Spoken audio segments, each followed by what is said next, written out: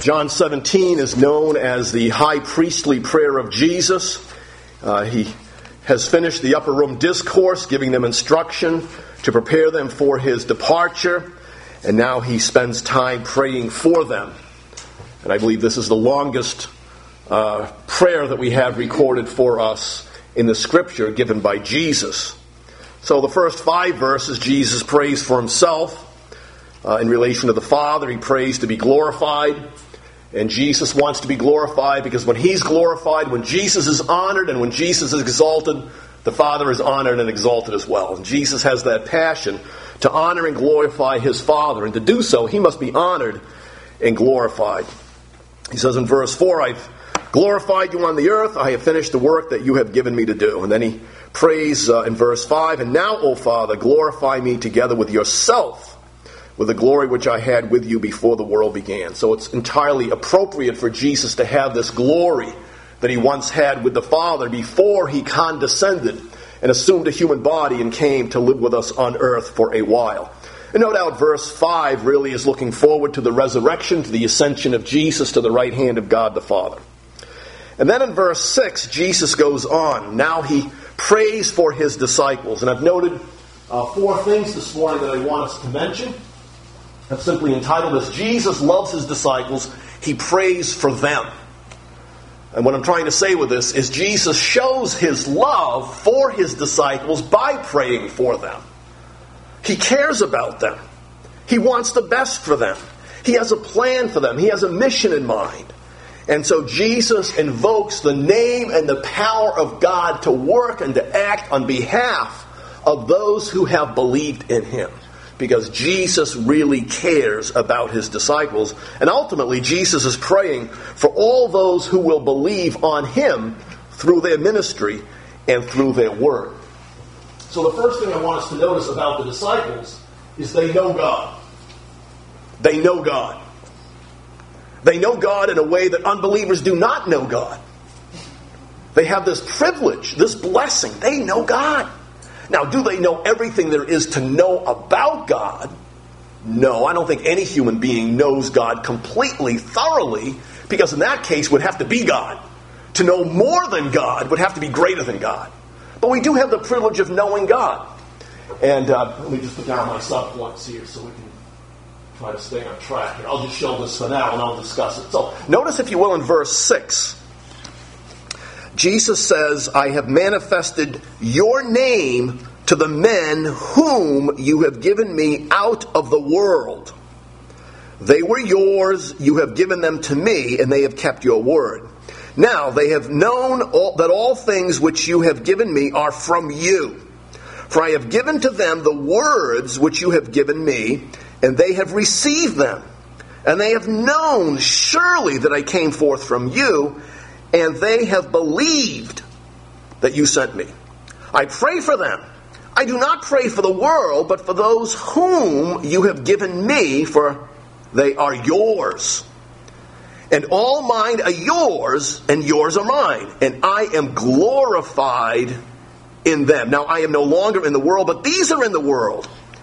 And I come to you, Holy Father. Keep them through your name, those whom you have given me, that they may be one as we are. Let me just end right there for now. So back in verse 6, Jesus says, I have manifested, I have revealed, I have disclosed your name to the men whom you have given me out of the world. I believe that's part of Jesus' mission. He came into the world to reveal God the Father to us. And those who are especially receptive to the ministry of Jesus, those who have opened up their hearts to him in faith, are the ones who are going to benefit from this revealing ministry of Jesus. So I believe when Jesus says this in verse 6, I have manifested your name to the men whom you have given me, I believe Jesus says that with great pride and joy. Jesus could not have any greater joy, any greater satisfaction than coming down to earth and revealing his heavenly Father to people. What an honor that was for Jesus. And I believe Jesus considers it perhaps the greatest thing, the greatest mission he can do is just to reveal, to show, to disclose his heavenly Father to people, and especially in this case, to his disciples, to the men whom you have given me out of the world. So I want us to think about this. Now, Jesus fulfills his mission. Remember back in chapter 1, verse 18, Jesus there, the Apostle John says, as he's writing the introduction of the Gospel of John, he says, "No one has seen the Father at any time, but the only begotten Son who is in the bosom of the Father, he, the Son, has revealed God to us." And remember in the upper room discourse back in chapter 14, Thomas says to Jesus, "Oh, Jesus, just show us the Father. You've been talking all about how God is your Father and you are the Son of God. Just show us the Father and we'll be satisfied. We'll be content." And so Jesus has to turn to Thomas and say, "Look, haven't I been with you for such a long time? And don't you know that if you've seen me, you've seen the Father?" And so the disciples are supposed to get the idea that when they look and see what Jesus does, they're seeing what God does. God is revealing himself in Jesus. So these disciples have the wonderful privilege of knowing God through Jesus, and they have known God because they have believed. People are never going to know much about God until they believe in Jesus. When they believe in Jesus, oh boy, they'll really start to learn a lot about God, and they'll have the ability and the capacity through the Holy Spirit to really appreciate God as never before. All right, so then I've sort of looked at some application here. Letter B, I say we can reveal God too. Remember, Jesus came down to reveal God. And Jesus had that high honor, that high privilege to reveal God to people. Now, we're probably not going to reveal God to people the way Jesus did. Jesus came doing all those signs and wonders and miracles, and everything he said was the message of God the Father. But I believe as Christians, we can show God to other people. So I've made some suggestions here. We can show God to other people by showing God's supremacy in our lives. If I live in such a way that I show that God is supreme in my life, that God is truly Lord over my life, if I live in such a way that his commandments and his will is my highest joy and my highest privilege and my highest calling, I'm going to sort of be showing to other people the importance of God. When I obey God, I show the heaviness and the weightiness of God. God is worthy to be obeyed and loved and served. And I can communicate that to other people the way I live my life. And then I say in subletter 2 here, I can just live a life of love. I can allow my life to be transformed by the Holy Spirit, such that my life exudes love and joy and peace and long-suffering and gentleness and goodness and kindness and self-control. I can show other people that I'm not just living my life for myself, by myself, following the ways of the world or the norms of society, but there's something higher, something bigger, something better, controlling and moving my life, and it's the Word of God working by the Holy Spirit, energized in me to change my life. As I've studied the Word of God over the years, I realized the meaning and the purpose of salvation is transformation. God doesn't save us just to keep us wallowing in our sins or to keep us the same. God saves us to change us. So we can help reveal God to other people. I can speak words that are true, kind, helpful, words that are necessary. I think someone has said, if I remember the quote right, if it isn't true, kind, or necessary, don't say it. So we can even show God to people by having our speech transformed, our speech that is seasoned with grace. We might know how to answer every person. So even our words can be powerful in showing that we are different. We belong to God. And then lastly, I mentioned in subletter 4 here, we can share the gospel. We can be quick and thoughtful and mindful of others around us who do not know the Lord. And maybe we can sometimes it's hard though because we may not have much time. And maybe just a brief word of testimony in some way, just to get people to think about God. Even if it's just say, well, I believe in God. I believe God made everything. You know, we're not here. Now, I realize that statement is not communicating the gospel per se, but it is a testimony. You know, it's maybe a powerful testimony because the first order of business in the Bible, back in Genesis chapter 1, verse 1, is that God made everything. The first thing people need to know about God is that God is creator. So we can just give a word of testimony in some way as to our faith in the Lord, and that's helping people get to know God as they see God working in our lives, God having sway and power over our own lives. So the disciples have the privilege of knowing God because Jesus came to reveal God.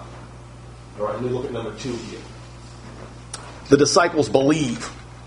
They believe. And Jesus goes out of his way to emphasize the fact that they believe. Notice verse 8.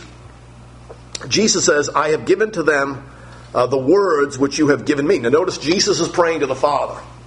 And Jesus says to the Father, Father, I have given them, my disciples, the very words that you gave me. So what is Jesus saying? I've been faithful in doing what I'm supposed to do. I'm supposed to come and announce the message of God to these people, and I've done that. And I believe Jesus, again, he says with great pride and great joy, great satisfaction in his heart, not only that he has revealed God to these disciples, but he has given them the words. And perhaps the greatest thing we can do in life is to give the words of God, the message of God, to other people. Any truth found in this Bible is worth giving to people. And so the disciples have been given the word, verse 8. And notice what verse 8 says. So Jesus gave them the words that the Father had given Jesus. And what do the disciples do? Verse 8, and they have received them. They welcomed the message. And they have known surely, certainly, without a doubt, that I came forth from you, and they have believed that you sent me. Oh, that makes Jesus so happy. Jesus is thrilled. You know, Jesus endured a lot of opposition. There's a lot of people that didn't want to have anything to do with Jesus. And furthermore, there were all those, remember those scribes and the Pharisees and the religious leaders? Oh, they just wanted to scheme and connive and get rid of Jesus. They resented Jesus because Jesus confronted them and their religious sham. Jesus showed how far short they fell at really honoring the Lord. They were hypocrites back in Matthew. I think it's Matthew 23. Jesus goes off and just calls them hypocrites. Hypocrites. Hypocrites. But the disciples, they were teachable. They were humble. They opened up their heart wide to the ministry and the message of Jesus. And Jesus, I believe here, says with great pride and joy, these, my disciples, they have received, not my message, says Jesus. No, they have received your message. And what could make Jesus happier than to receive the message of his wonderful and awesome and loving Heavenly Father? Lord, they have received your message. They have known surely that I came forth from you. They have believed that you sent me. And that's the great message that Jesus wanted to communicate. Why did Jesus do all those signs, miracles, and wonders? So people would know that he is coming from God, doing the very works that only God can do. And so there was this great response of faith. And I believe that the disciples know about God. They have learned a lot about God and his love and his mercy. They have the privilege, along with Jesus, to invoke the name of God as Father. Jesus taught his disciples to pray, our Father who is in heaven. They've come to learn a lot about the mercy and the compassion of God. They've come to appreciate how God is fulfilling his plans and his purposes in Jesus the Messiah. But they know because they believe. People will never know until they believe. Oh, sure, they may know some facts about God. They believe God exists. Maybe they even believe God made everything. But until they open up their heart and life to the mission and the message of Jesus, they're really not going to know God personally, intimately. They're not going to experience God. They're not going to enjoy God. It comes through faith in Jesus. So they believe, and Jesus is delighted. That's why he came. That's why he did everything he did. That's why he laid down his life on the cross. That's why he was raised from the dead, to elicit this response of faith from people. And believe you me, Jesus gave people a reason to believe. Had anybody come doing the kind of works that Jesus did, who just spoke the word and instantaneously things happened? No. Was anybody raised from the dead like Jesus was raised from the dead? Jesus predicted his own death and resurrection. It all happened just the way he said it would happen. So Jesus has come doing all that he has done to bring about the response of faith. And how can you not but believe in Jesus when you really look at what he has done, when you look at his works and his message? All right, the next point is number 3, they belong. Jesus is telling his disciples in this prayer as he prays to God the Father, my disciples are special. They belong. And let's just go back over these words again and notice all of the language here about how Jesus is saying to the Father, these are the ones you gave to me as a gift. They belong to you, and you gave them to me as a gift. Furthermore, all that belong to you, says Jesus to God, all that belong to you belong to me. All that's yours are mine, and all that's mine are yours. And there's this wonderful language of belonging. And what Jesus is saying to his disciples is, look, you no longer belong to the world. You now belong to me. You belong to God the Father, you belong to me. You're mine. You're my disciples. You're my pupils. You're my students. You're mine in every way that you can possibly imagine. So Jesus is telling his disciples, you don't belong to the world anymore. The world here is that mass of unbelieving humanity. And you can imagine how Jesus does not like rejection. So the unbelievers are those who have rejected Jesus. It's the mass of unbelieving humanity. That, according to Scripture, is really under the dominion of the devil. And they're following lies and things that are not true. So Jesus says, you don't belong to this mass of unbelieving humanity anymore.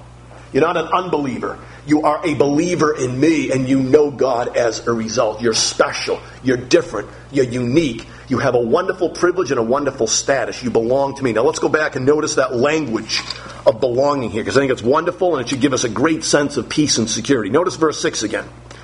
So Jesus says, I have manifested your name, your power, your greatness to the men whom, now here's that language of belonging, whom you have given me out of the world. So these disciples now are viewed as a group of people who have been extracted from the mass of unbelieving humanity, going against the plans and the purposes of God. They now belong to God. They belong to God, and God has given them to Jesus as a gift.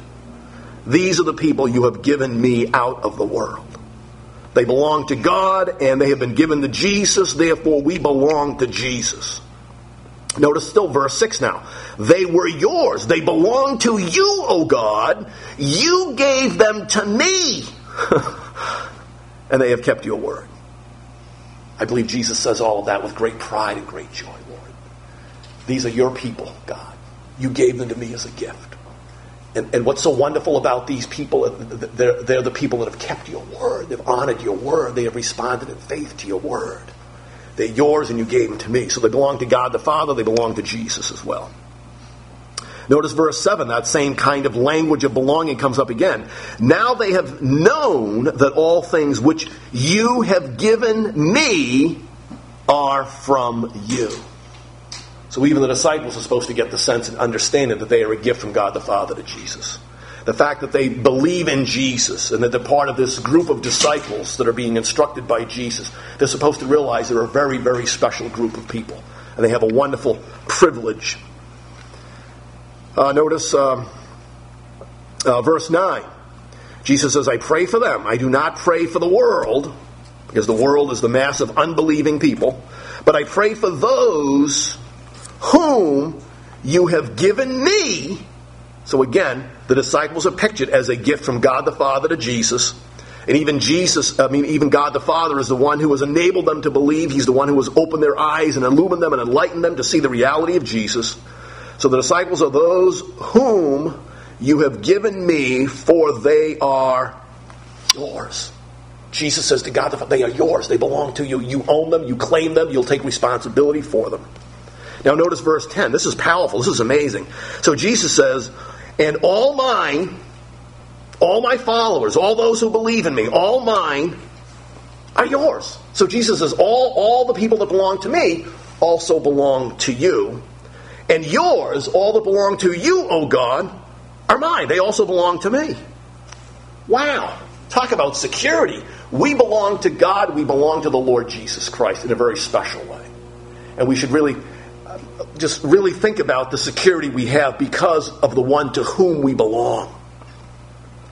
So this is amazing language used here to communicate how we belong to God the Father and to the Lord Jesus Christ. We're no longer part of that world system of unbelievers, the world system of evil that's arrayed under the plans and the purposes of the devil. We're no longer antagonistic to God. We're open to God. We've been brought over to believe in God, to believe in the Lord Jesus, and to receive and welcome His words and have the gift of eternal life. All right, number 4. My last one was they glorify Jesus. Now look at verse 10 again. This is powerful. This is important. So Jesus just finished saying in verse 10, and all mine are yours. So all that belong to me belong to God the Father. And yours are mine. God, all that belong to you belong to me. And then the last words, the last affirmation in verse 10, and I am glorified in them. I am glorified in them. That's Jesus' mission for his disciples. Jesus wants to be and plans to be glorified, to be honored, to be held in high esteem, to be exalted in the life and in the work of his disciples. That's the mission and that's the calling of every Christian. Jesus is saying to every Christian, I am glorified in you. My plan is to be honored and glorified in you. Jesus says to this local church, my plan and my purpose for Emmanuel Baptist Church is to be honored, to be exalted, to be adored, to be held up high in you and through you. That's my plan. That's my purpose. Remember back in the opening verses, back say in verse 1, Jesus spoke these words, lifted up his eyes to heaven and said, Father, the hour has come. Now what did Jesus want? Glorify your Son. Glorify your Son, that your Son may glorify you. And we can well imagine Jesus must be thinking about the Garden of Gethsemane, going to the cross, being crucified. Even that shows his obedience to the Father in such a way that Jesus is glorified in the sense that he obeyed the Father completely, thoroughly, totally, wouldn't flinch, wouldn't turn aside, even to the point of death. And we can well imagine those words also speak to the resurrection. Jesus was raised from the dead. God really glorified his Son in raising him from the dead. And God even glorified his Son more in seating him at the right hand of God the Father. And then in verse 4, Jesus says, I finished the work you've given me to do. Verse 5, now, O Father, glorify me together with yourself. And again, these words probably speak of the resurrection, the ascension, the exaltation of the right hand of God the Father. But it's more than that. Because God's plan, the plan of Jesus, as he goes back to God the Father, is to lead people on earth who love him, who believe in him. People on earth in whom and through whom Jesus will be honored and Jesus will be glorified. That's the plan, that's the purpose of Jesus. We have no greater calling than to offer our lives, to offer our bodies, our hearts, our minds, all that we are, all that we have. We have no greater calling to offer ourselves to Jesus and say, Jesus, be glorified in me. Be glorified through the life and ministry of this local church. Now let's think about this in a little more detail here. Let me just drop down my subpoints. This is Jesus' mission for them. We might well ask the question, letter B here, well, how will they glorify Jesus? How will these disciples glorify? How have they already glorified Jesus? How will they continue to glorify Jesus? So one of the ways that these disciples have already glorified Jesus is remember back in verse 8, for I have given them the words which you have given me. In other words, Jesus says to the Father, Father, I've given to my disciples the words that you gave me, and they believed. They believed. They believed my works. They believed my words. They believed that I have come from you, doing your will, speaking your words. They believe that they have believed that every action I have performed, every miracle, every sign, every wonder is the power of Almighty God working in me. So one of the greatest ways that the disciples have already glorified Jesus, and one of the greatest ways that we will glorify Jesus, is believing. I don't mean half-hearted trust. I mean full, complete, total resignation to the message and the will of Jesus Christ. We believe in Jesus. We believe he is the Messiah. We believe he is the Christ who suffered for us on the cross. We believe he died for my sins. And we believe that through faith in him and faith in him alone, all of our sins are forgiven. We believe Jesus was raised from the dead. We believe he's alive at the right hand of God the Father, making intercession for us, securing our salvation forever. We believe that Jesus is going to come back and rule and reign in this world as the King of Kings and Lord of Lords. We believe Jesus is supreme. We believe Jesus is truly the Son of God. And so we hold fast to the confession of our faith. So we honor and glorify Jesus in believing. Number 2 here, subpoint 2. They will glorify Jesus in their obedience. They have already responded. They have already kept Jesus' word. And the disciples will go forth as a body of men to preach the gospel. And they will continue to keep the word and the commandments of the Lord Jesus Christ. By the way, speaking of obedience, what's one of Jesus' greatest commandments that he gave to his disciples? It's this: I want you to love others as I have loved you. That's one of the greatest commandments that Jesus gave his disciples. And Jesus will mention that later in this chapter and say to them, if you want the world to sit up and take notice that I'm in you and I'm working among you and that you're special and you're different and you're being energized by God, it's going to be because there's love for one another in the body of Christ. We may have our differences of opinion, but there's love, true concern, true care for one another in the body of Christ. So we can glorify God as the disciples did in their believing. They glorified Jesus in their obedience. And they also glorified Jesus in their joy and rejoicing. Now, I can well imagine up till now these disciples have had a great time, just a grand time being with Jesus. Life couldn't be better. For James and John and some of the others that were fishermen, they probably said, boy, this sure beats fishing. Running around with Jesus, seeing all those signs and wonders and miracles. But they became overtaken by doom and gloom, if you will, because Jesus was crucified. But after Jesus was raised from the dead, back in, I believe it was chapter...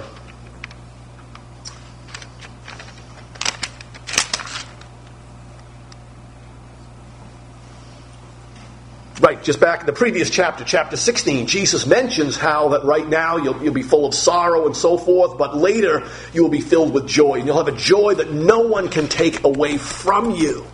My joy will be made full in you. Notice chapter 16, just look across the page, chapter 16, verse 20.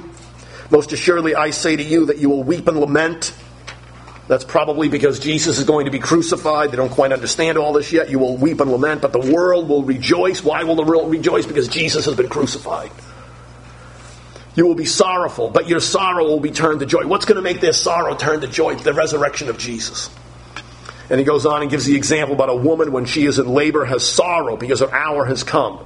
But as soon as she had given birth to the child, she no longer remembers the anguish for joy that a human being has been born into the world. Therefore, you will now have sorrow, but I will see you again. In other words, I'll come back from the dead, and your heart will what? Rejoice. And your joy, no one will take from you. I believe we glorify Jesus. I believe the disciples will come to glorify Jesus, and we can glorify Jesus by having great joy in Jesus, by having a great sense of peace and satisfaction and contentment in the Lord Jesus Christ. Our peace and satisfaction does not come just because we have a huge bank account, because we're multimillionaires, which I know no one in this room is anyway, but that's not where our joy comes from, even though having this wouldn't be wrong. But our joy is not just in earthly material possessions per se. Great to have these things. They're all gifts from God, for which God is worthy of praise and thanksgiving. But our ultimate joy is in Jesus and the knowledge of God that Jesus brings to us along with the gift of eternal life. Notice verse 24. This is now chapter 16. Chapter 16, verse 24. Jesus says, until now you have asked nothing in my name. You have asked for nothing from the Father in the authority and in the power of my name. But that's all going to change when Jesus goes back to his Father in heaven. He says there, ask. In other words, ask in my name, and you will receive that what your joy may be full. You have the right, you have the authority, you have the privilege to ask Jesus for whatever you want. You have the right to ask God the Father in the name and the power and the authority of Jesus, because he died for you, he's been raised from the dead for you. They have the right to ask that their joy might be full. In other words, what Jesus is telling his disciples here, you're not going to be left to fend for yourself. You'll have the resource and the ability to go to God and ask for God in the name and the power, the authority and the love and in the mercy and the compassion of the Lord Jesus Christ. So I believe we can glorify Jesus by having a sense of great joy and rejoicing in Jesus. As the Apostle Paul said in Philippians 4, rejoice in the Lord always. And again I say rejoice. And then how else will the disciples glorify Jesus? They have a very special mission. They will glorify Jesus in subpoint number 4 here in their message. In their message. Notice verse 20. This is chapter 17 now. Chapter 17, verse 20. Jesus says, I do not pray for these alone, but I also pray for those who will believe in me through their word, through their message. The disciples are going to be sent out. They're going to be commissioned as apostles. They're going to be the sent out ones. They're going to be given a mission to go out and preach the Lord Jesus Christ, crucified, risen, and coming again. They're going to call men and women to repentance and to faith in Jesus. And that's how the disciples will also glorify Jesus. And we can do the same. Be mindful of those around us who are lost, who need the Lord. Pray for them. Perhaps share the gospel as we have opportunity. Give a gospel tract in some way, and we can glorify Jesus as well. So remember God's great plan to leave us here, to be the conduit, to be the channel through whom the Lord Jesus will be glorified. He saved us for a reason, to glorify His holy name while we're on earth. And there's a number of ways. Perhaps we can even think of other ways that the disciples will glorify Jesus, and we can glorify Jesus as well. So Jesus loves His disciples. He has great plans for them. He's concerned about them. And He couldn't be happier that they are His disciples. And I believe Jesus looks down as He sits on the right hand of God the Father today. And Jesus couldn't be happier that you're one of His disciples. Jesus couldn't be happier because you're one of His followers. You're one of those ones like those first disciples that believe in Jesus. You've opened up your heart and your life to the mission and the message of Jesus as recorded for us in the New Testament. And Jesus delights in you. He loves you. He cares about you. And that's clearly reflected in John chapter 17. Let's pray. Lord, we pray that as we study John 17, we might realize afresh how much you love us and how much you care about us. I pray, too, that we might grasp a sense of what great privilege we have. Lord, what a privilege it is to know you because Jesus has revealed you to us. What a privilege it is to believe in you. And Lord, we believe that you granted us to believe. You gave us the enlightenment and the willingness to believe. It came from you as a gift. And Lord, just how good it is to be a channel through whom you can work to glorify yourself. As we think about the wonder of belonging to you, O God, we belong to you. We belong to your Son, Jesus. You've claimed us for yourself. We're special. You love us. You care about us. We're not part of that world system of unbelieving humanity that's antagonistic to you, Lord. We're part of your family. So, Lord, just lift us up, encourage us this morning as we think about who we are because of the Lord Jesus Christ. We pray this in Jesus' name. Amen. Following with one of the themes in our Bible study today, our last hymn is 378. 378, we'll sing just the first and the last stanza. Now I belong to Jesus. Now I belong to Jesus. Let's think about the wonder of what it means to belong to Jesus. We're His. 378, the first and the last. 378.